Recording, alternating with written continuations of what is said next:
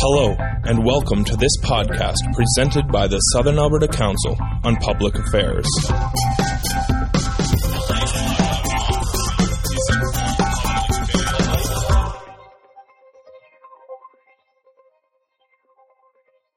I have Dr. Ted Morton here speaking about the risks and benefits for Albertans of in-province bitumen processing. And so the topic is called Refine It Where You Mine It, Value Added or Risky Business. So that is next week, September 24th. As well, there is a suggestion box placed in the lobby for ideas and comments for future events. Upcoming sessions are listed on SACPA's website, www.sacpa.ca, and this session and past sessions can be heard in audio and as a podcast from that website. Once again, we are going to have Andrew come and answer questions for you today, but I just want to make a special note of Jessica Ernst as well. I'm just going to read this for you.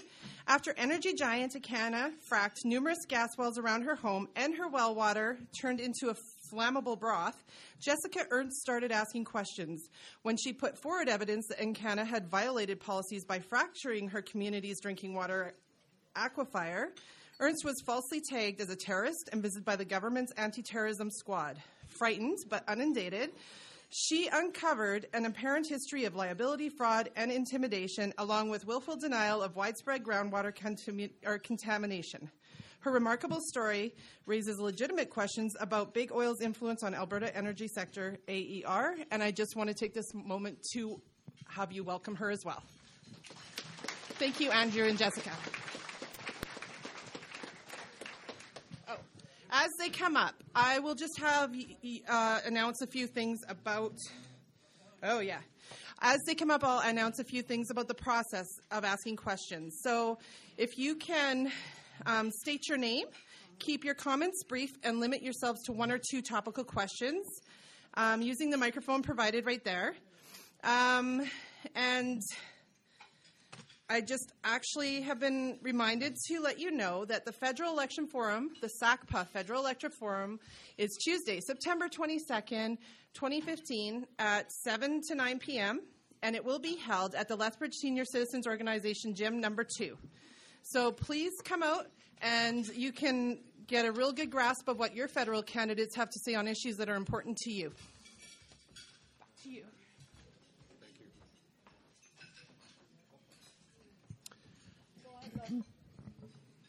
I'm Bev Mendel-Atherstone, and I want to thank you both for being here. In my books, Jessica, you are a heroine. You are just an absolute hero. Thank you, Beth. And Andrew, the same goes for you for being able to put together these books and tell exactly what's happening so that more people can know. Thank you. My question is in regard to health, and it is in particular in regard to the methane and the other gases being given off into the air, as well, of course, as into the water. When I was a kid, in the 50s, the cancer rates were 1 in 23, approximately. Now in Alberta, the cancer rates are 1 in 1. They will say that every single one of us will get cancer by the time before we die, if we live that long. So I'm just wondering about these great air masses of methane over the middle of the U.S. One, do we have that too over the middle of Alberta, where you showed all the fracking? And two, what do you know if there's information to indicate that the poisoning of our air, never mind the water, but the poisoning of our air actually contributes to our cancer rates? Thank you. Okay, Bev, good question. In answer to the first question, does Alberta have a methane anomaly in the atmosphere over any of our active oil and gas fields that are where a great deal of fracking has taken place? I think the accurate answer to that question is we really don't know, because we're not doing the atmospheric modeling at that level to know if we have that kind of leakage problem. So we don't know. I once had a good friend of mine describe Alberta as an orange. And if you can imagine that orange then having 400, 500,000 pinpricks, and each time you prick that orange, you can smell the hydrocarbons from the rind of that orange. And so Alberta is a place where we are all breathing hydrocarbons of one kind or another. There are lots of health issues related, most particular to living downwind of heavy fracking operations, where you have more than 1,000 different chemicals being put in the air or not being properly burned, moving downwind. And to me, that's a huge health issue, not just related to asthma in the province, because there's a strong correlation between active flaring and asthma in Alberta. But I imagine if you were to take it further and start to look at some cancer clusters, you might find other associations. Jess, do you?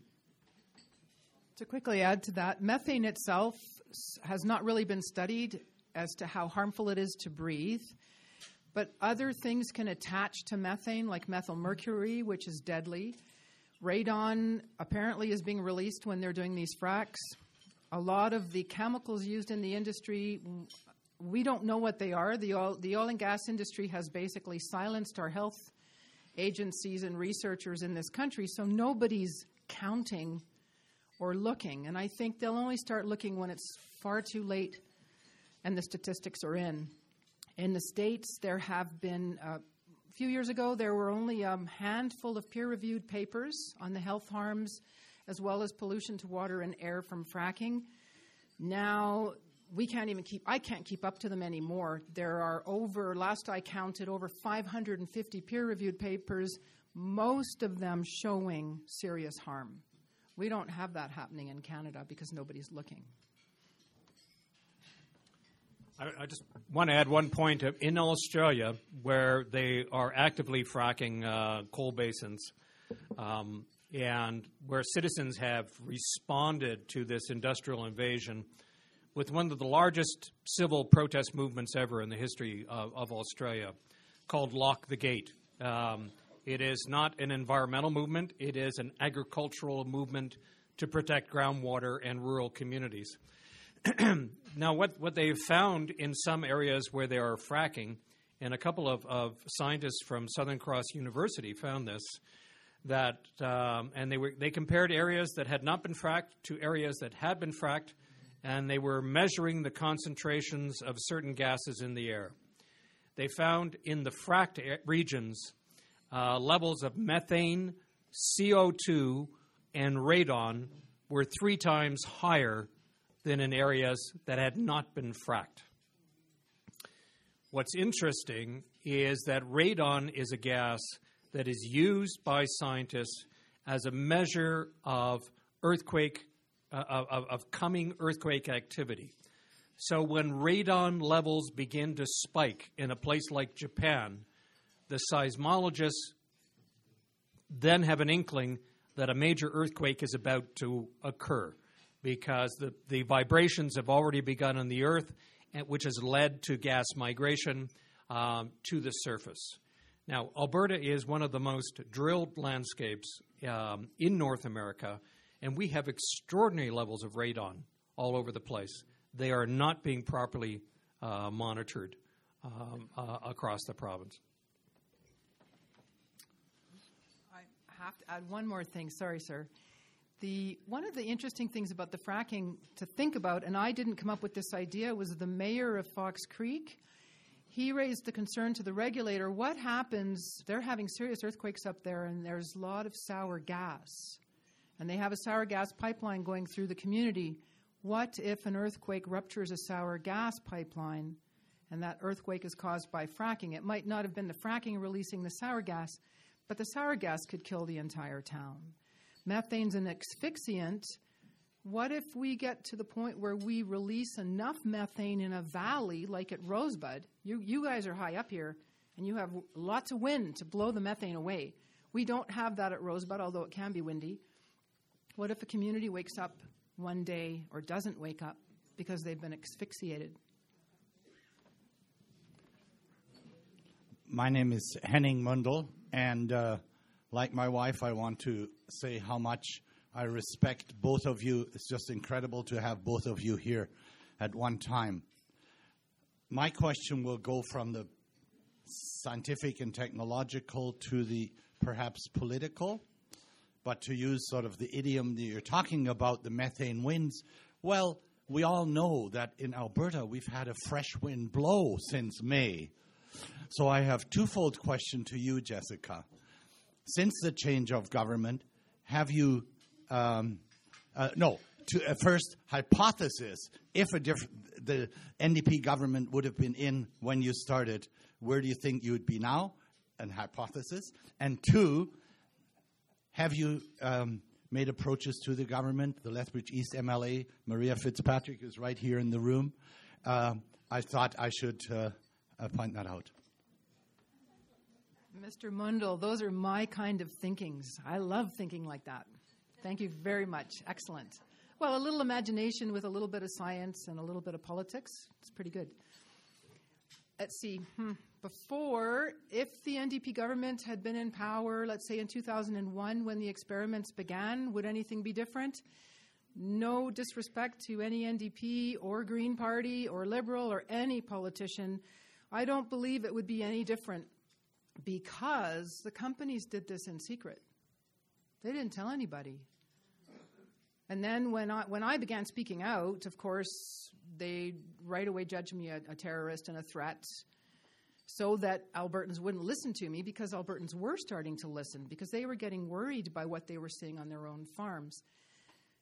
After I started speaking out, I don't know. I don't know if a different government would have respected the science I gathered or listened to my concerns. I gave a lot of my time and energy to the Tory government and gave them all kinds of mitigation plans of how to deal with the problem at Rosebud, one of which was telling Encana, they broke the law, charge them, have the company pipeline safe water, and you don't even have to tell the community. Nobody would ever know, but nobody would be in the risk of blowing up the way Bruce Jack did.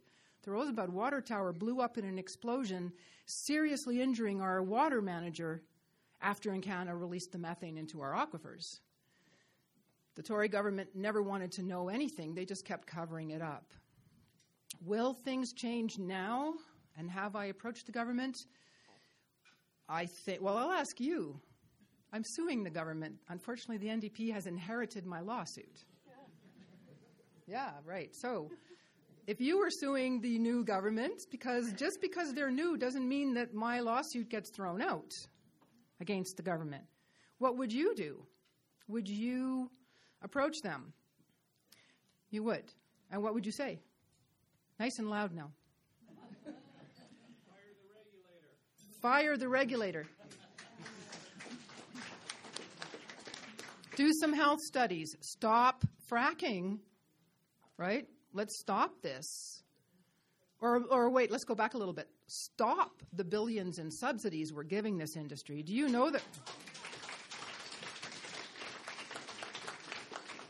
we are paying a lot of money per linear meter for the companies to drill unconventionals?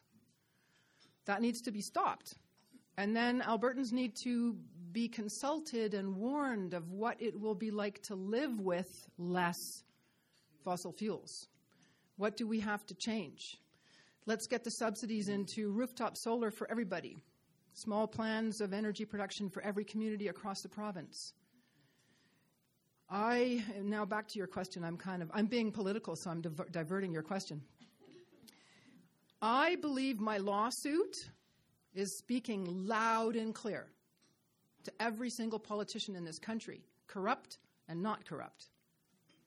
My phone number is easy to get on the internet. My contact button's on the lawsuit page or on my website for the lawsuit. Any politician can email me or phone me and say, how do we fix this mess, Jess? That's what my career was. And I love fixing things. So thank you. Great question.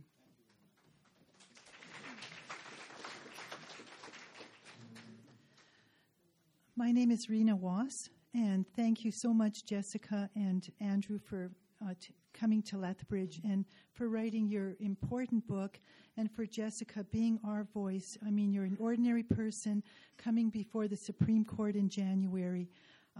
We need to get behind you, and I just want to announce to everyone that your local environment group, Green Sense Environmental, has started a fundraiser for Jessica. So check our website, www.greensense.ca, for information, and pick up one of these or many cards and pass them out to your friends and colleagues. A couple of things. You mentioned that you've been called painted as an eco-terrorist. I find it ironic that they should, the oil and gas industry, it calls people that try to protect water, air, soil, try to make us... Sorry, we just need a question from you. Thanks. Well, I'll get to that in one sec, that we are eco-terrorists or aggressive, and yet it's through the aggression of this industry, in less than 200 years, our planet has almost been destroyed. So I commend you for your work. I understand that you're going to be before the Supreme Court, and that already at the last minute, the Harper government is meddling in your case, has put in an intervention, I believe. Can you tell us more about that, and what can we do to mitigate that? Thank you. Excellent question. Thank you, Rena, for the fundraising. For a little teaser in the book, I don't know if I'll get punished for this, but there's a sentence in there that's greatly embarrassing to me about my socks and underwear. And it's very embarrassing. I said to Andrew, you're telling these people everything about me. Do they have to know about my socks and underwear too? Yeah, you're all looking shocked. Well, paying for this lawsuit, you can't buy stuff like socks and underwear anymore. You can't spend money on anything. Everything goes to the lawyers. Court costs, photocopying bills. And I get these lovely, Rena has been, thank you, Rena, for the fundraising efforts. It's not even the money that is so miraculous with what Rena and others have done. It's the support. And I get these lovely little cards that say, no, this money can't go to lawyers and you can't spend it on any court fees and no research. This is incidentals for Ernst. So off I go and get socks and underwear. And sometimes they say only for dog treats. It's very tough to do this. The lawsuit at the Supreme Court now is just against the energy regulator. I believe they are the most guilty party. And when you have, what they did is when they sort of named me a terrorist, they infringed on my charter rights by also ceasing any communication and judging my correspondence, my freedom of expression, as criminal. But they never sent the police until 4 years later. They didn't fingerprint me. They didn't put me in jail. They just deemed me a security threat, and then refused to have anything to do with me. I believe that was to intimidate me into silence so that I wouldn't find out what they had done to our aquifers. This is the major part of my lawsuit. It's a constitutional matter. The regulator not only allowed this cover-up, but they violated my charter rights to try to scare me into silence.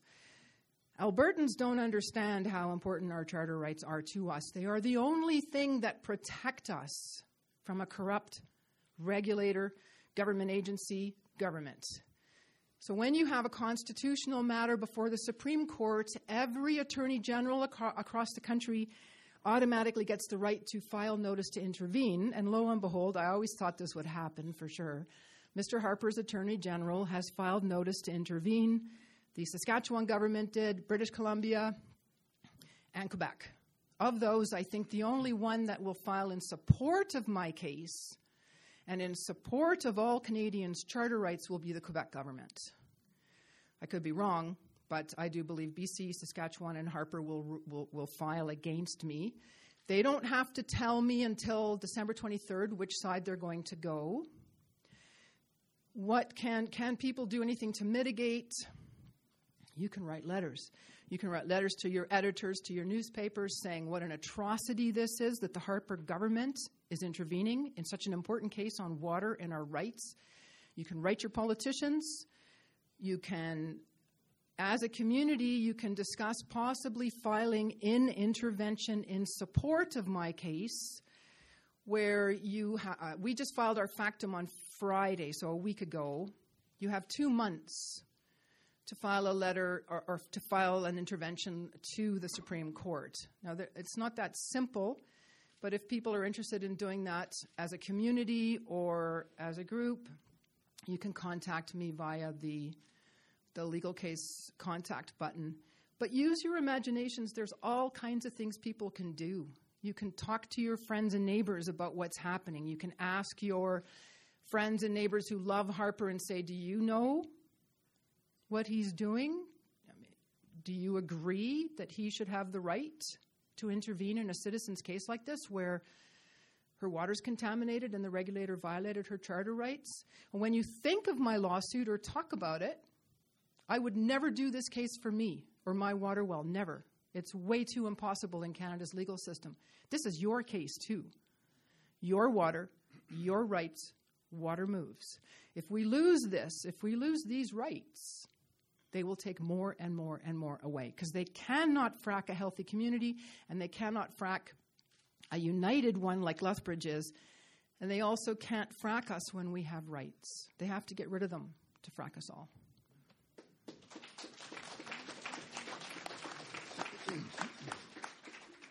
The whole story about how Jessica got branded as a security threat by the regulator is extraordinary and appalling. And it's a good example of modern-day fascism.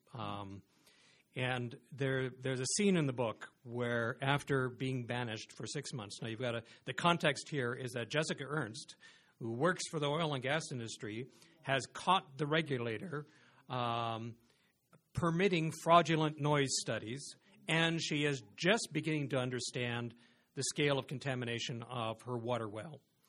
And so the regulator at this point views her as public enemy number one.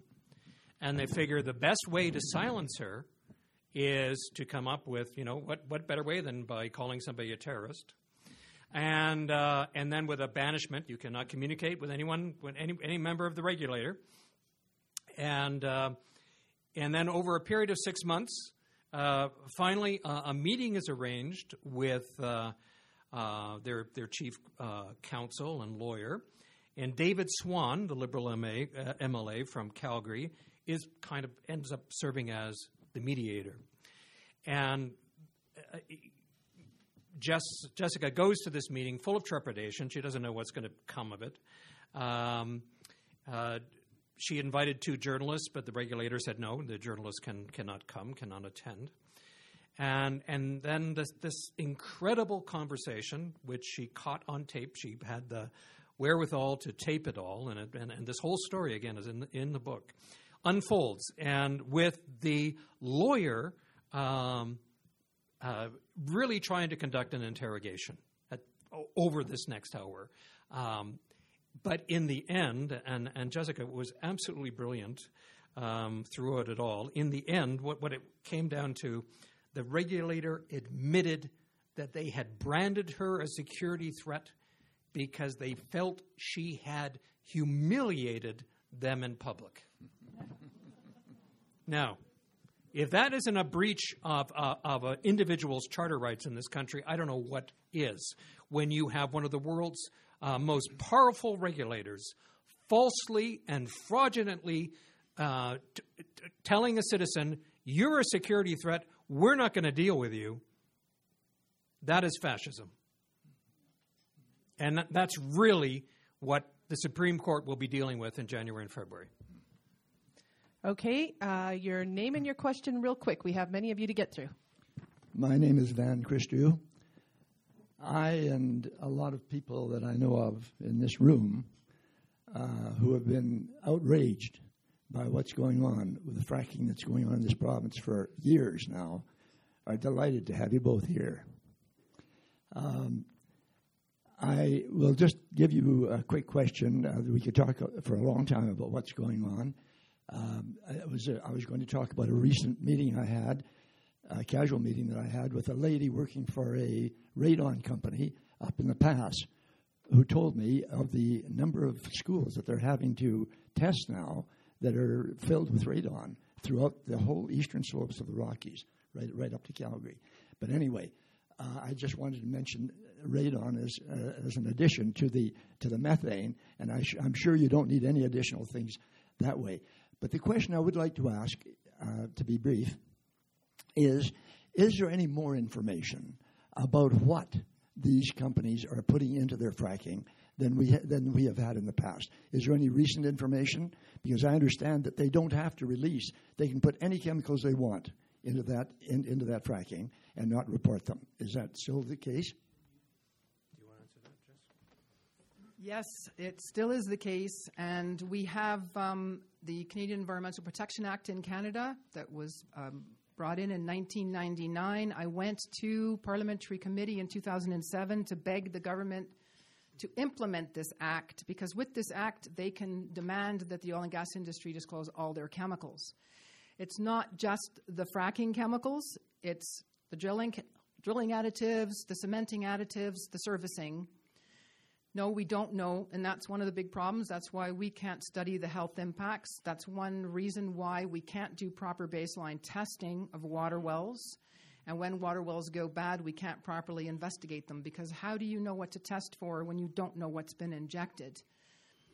There's more information coming out about the different chemicals that are being used, but the disclosure in Canada is terribly lame. They are exempt from the chemical registry federally in Canada, completely exempt. They don't have to tell. In my case, I've been trying to find out the chemicals that Encana injected intentionally and directly into Rosebud's drinking water aquifers. They did that in 2004. I've been working relentlessly to try to get that information. I can't even get that information in my lawsuit. Encana had to file all that information with me in December. Deadline for them was December 19th last year. They didn't file it. And under the court rules, they have to. You're not even allowed in our court rules to keep trade secrets, and I can't even get it. So it's a terrible problem. I believe the reason they're not disclosing it and the regulators aren't making them is because that's how they get away with all the pollution. If you're breathing the air, the fracking fluids that are injected, when some of the fluids come back up, then they flare or incinerate or vent directly. So we're breathing those frack chemicals. The drilling additives in their waste, they're spreading it on our grasslands, even our crown lands, on our private farmlands, our food land. When the wind dries these products, they blow in the wind, so that we breathe them, we're eating them, and we're drinking them. It's a very serious problem. Alberta is one of the few jurisdictions in the world that allows industry to frack with petroleum distillates, diesel fuel, or 100% hydrocarbons. And a lot of the frack jobs now taking place along the eastern slopes, particularly in the Cardium Formation, which is an oil shale, in the Cochrane area and north of Cochrane, industry is doing frack jobs that are using not water, but 100% hydrocarbons. Everett Thomas from Picture Butte. Thank you for your presentation, Andrew. And also I want to thank you to remind us that memory loss is not just Alzheimer's, but that it's a marketable commodity in Alberta. That's lovely. My question is, who pays the Alberta regulator, Alberta Energy Regulator, and how much are we paying the CEO? Okay.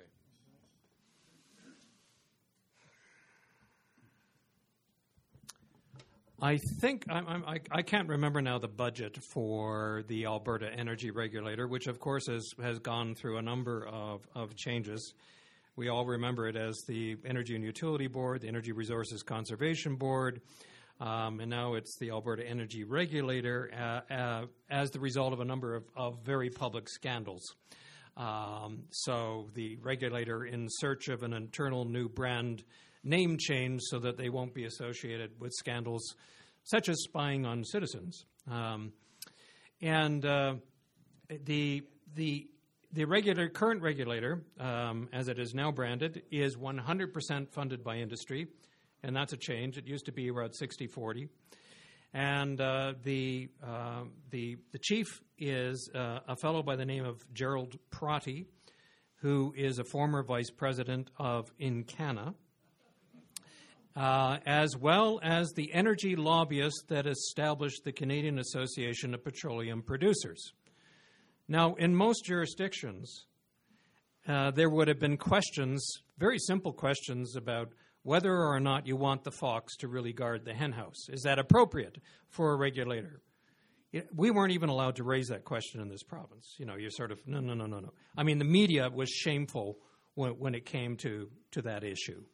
And hopefully the NDP will get around to addressing this very clear conflict of interest with our regulator. And actually, Prati is he's not the chief, he's the chair of the regulator. We do know from Mr. Prati's expense account, which is public, that he loves to have 2 steaks for dinner. And some of his bills are quite big. I think, I might be remembering this wrong, but I think his annual salary is $230,000 or something like that. And that's to lie to us. That's really good gravy for bamboozling Albertans. And his expense account is pretty big. And then I imagine there's other sort of wonderful little,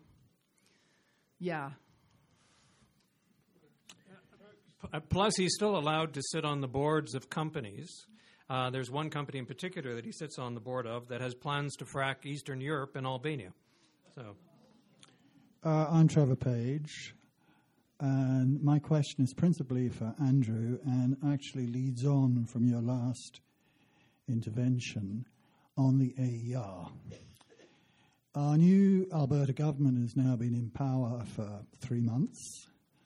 Have you seen any movement at all to reduce the power of the regulator? I mean, to bring it down from its position above where it has stood, that it's not even answerable to God? Is there any movement that you're aware of? Prior to becoming Premier, Rachel Notley made several comments about how inappropriate it is for someone like Prati to chair the AER. To my knowledge, and the government is still a government in learning. They haven't addressed this issue, and I have really no idea what they plan to do about it. Yeah, the NDP government has started a conflict of interest. Maybe the MLA here, is she gone? I'm right here. Oh, you're right there, yeah. There's a conflict of interest investigation, or a panel is going to look at conflict. I was very excited to see that. In this situation for Gerard Prati and the AER, this is a very powerful industry. So in my day-to-day living, I'm very impatient. I want resolution now. I'd love my life back. And then I get really angry and annoyed at the new government, no offense, and then I rein myself back because I realize good things take time. And to do this conflict of interest study on the AER, the government's going to have to do it carefully and properly. Otherwise, the industry will sue and threaten to sue. The threats that I've lived with are nasty and unbelievably terrible. I wouldn't want any MLA to live with this, or MP. So while I want fast responses and I want to see Prati punted out, as well as Jim Ellis and a whole bunch of other dead weight at the AER and a lot of corruption, in order for the new government to do it right, they are going to need our time and patience and support, ideas. And when you see, would you step outside, please, for a minute? No, I'm teasing. When you see the government do something good, or a town council, like your mayor, your Chamber of Commerce, I was watching in tears on my little computer, watching the live streaming of the meetings here, and your community so unified that Golden Key ran for the hills, screaming, hands amuck in the air, terrified of the citizens of Lethbridge, and they left money behind. So when you see your community, any of your MPs or MLAs do something powerful for you or make a step forward, write letters to the editor, thank them publicly, pool your allowance money or your underwear money and forgo your underwear for 1 year and take out an ad. Pay for an ad. I'm not kidding. May be funny. Take out an ad in the local paper because they deserve support too. They reported very well for you. And take out an ad that says, thank you to our new NDP government, or thank you to our mayor. All of the people in position of power that are now facing a horrific mess that's been left behind by a lot of corruption, they are human too, and they need thank yous and they need support.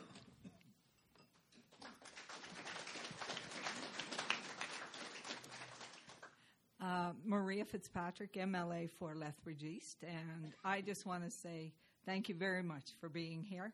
I was part of the No Drilling Lethbridge group. I was out at every demonstration, so I think it's pretty clear in Lethbridge where I stand. And I'm part of this government, and we're making change. It is slow, and I thank you for recognizing that. My colleagues and I have talked about your particular situation. We've talked about oil and gas, and I will make sure that your message here goes to both the Environment Minister and the Energy Minister. I will certainly, I am a very vocal supporter. So your comments, the information you provide, certainly goes forward to my caucus and the government.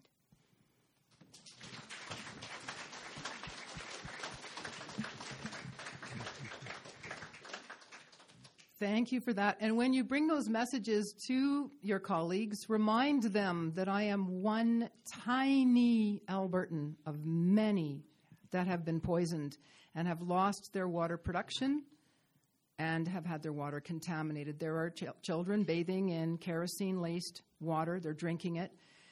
People's skins being burned, and people are living in explosive risks in this prosperous province. Last question today.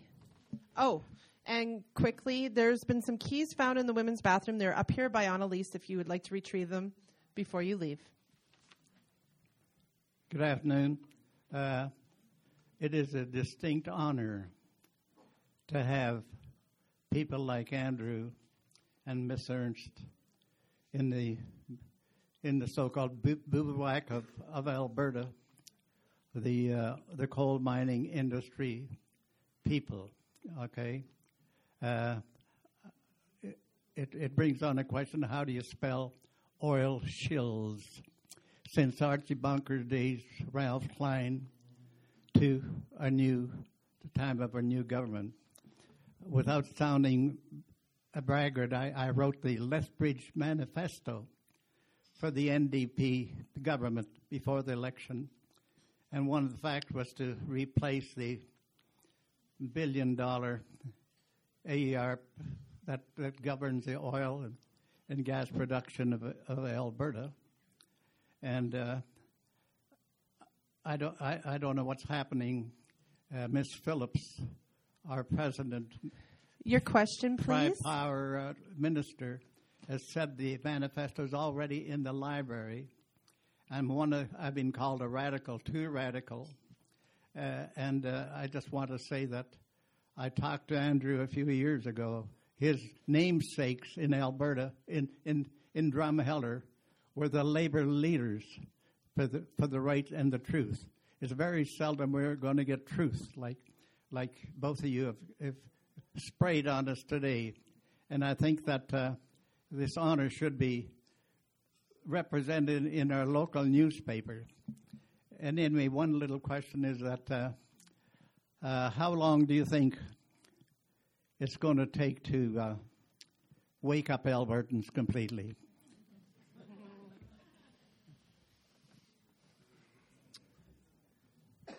I think Albertans are awakening. And I think it took a dramatic drop in oil prices to wake up the province. But it led to a change in government. And I think perhaps this could be the beginning of something different for Alberta. And I think Albertans are eager for different kinds of conversations and new directions. But a waking up process takes time. I mean, once you've been asleep for 43 years, as I think the province has been in many ways, it takes a while to find yourself again, to find your voice, to be able to look people in the eye, to be able to express opinions without fear of being said, well, you can't think that way, or you can't raise that question. And this awakening is again, I bring it back to this because I've lived and worked in this province so long and have written about the oil and gas industry so long, that really we live in the church of hydrocarbons. And in this church, if abuse takes place, you're not supposed to talk about it. And the bishop, who is the chief regulator, will cover it up, and money will be passed, and confidentiality agreements will be signed. And that's how a cycle of abuse can continue with devastating effect. And part of the awakening that is taking part in this and taking place now in Alberta, and I actually thought I might not live long enough to see it, is questioning that cycle of abuse and ending that cycle altogether. And I just want to say I want to thank the Southern Alberta Council for Public Affairs for what you guys do, and for having the courage to invite me to come down here and talk when quite frankly other parts of the province didn't have that courage. And your civil democratic traditions that you have established here became a very formidable part of the resistance that people like Rena led in defense of the community here against some very abusive forms of fracking that were being proposed. So I want to commend the council, and I also want to let Jessica too have the last word. That's quite something. Nikiforuk doesn't often give away the last word. Ooh, hot. It's got hot in here. I read a lot of the articles here in the Lethbridge Herald, as well as many people in Australia, and it's true. The commenting is fantastic here, and I don't know if people here have gone to other newspapers and just tracked. I'm a scientist. I tend to keep notes of all kinds of things and copy comments. In the beginning, when the lawsuit went public in 2011, I was being attacked right, left, and center that I was just wanting to get rich fast. And how selfish of me and how greedy of me. You don't see people say that anymore. And in the different commenting sections, more and more industry people are gathering their courage and raising questions. CHED's 630 in Edmonton Radio interviewed Andrew on his new book.